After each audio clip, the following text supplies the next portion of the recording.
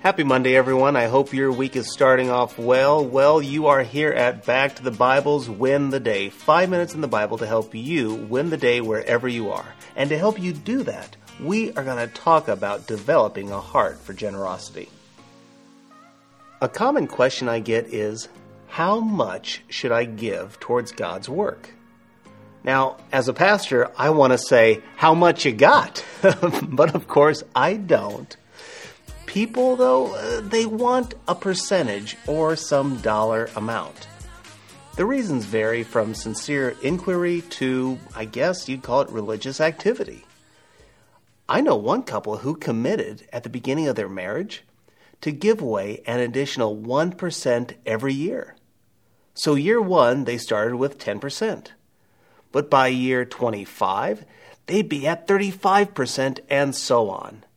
That was amazing and also pretty unique. So I guess the question is, what is a good posture towards giving?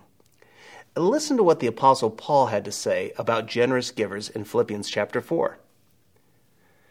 And you Philippians yourselves know that in the beginning of the gospel, when I left Macedonia, no church entered into partnership with me in giving and receiving, except you only. Even in Thessalonica, you sent me help for my needs once and again. Not that I seek the gift, but I seek the fruit that increases to your credit. Now, I know what you're thinking. Paul didn't really say anything about giving except that 10 years ago, no one except the Philippian church gave offerings to Paul. But we miss several key points when we don't engage in the Scripture. First, Paul was a good steward of God's resources.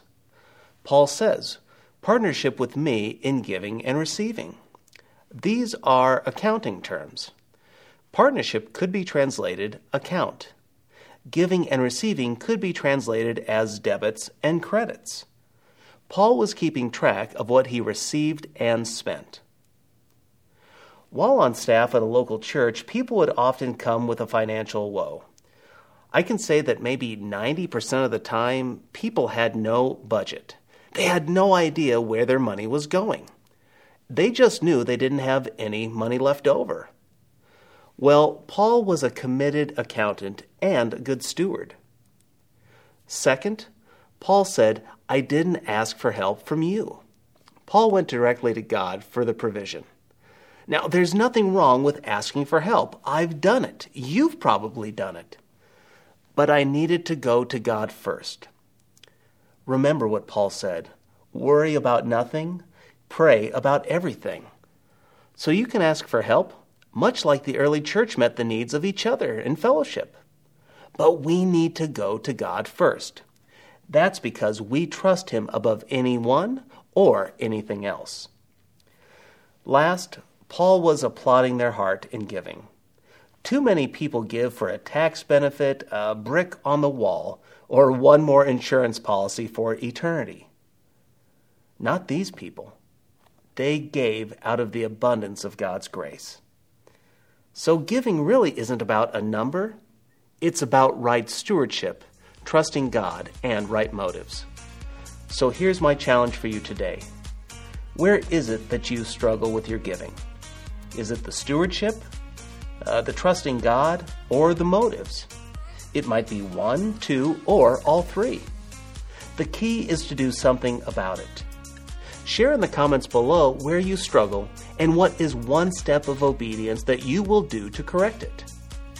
Will you begin to track your spending for a week? Will you commit to giving a certain amount first to your local church or your favorite ministry? Will you ask God to give you joy when you give? When we trust God and give accordingly, lives are blessed and we all win the day.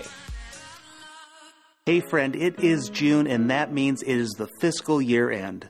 We need kingdom investors like you to make this ministry possible. We love producing content and we love creating technical solutions for you. But we can't do it without you. So if you'd like to become one of our ministry partners, please go to backtothebible.org and click on the Invest and Give tab. I promise you, your investment will go miles.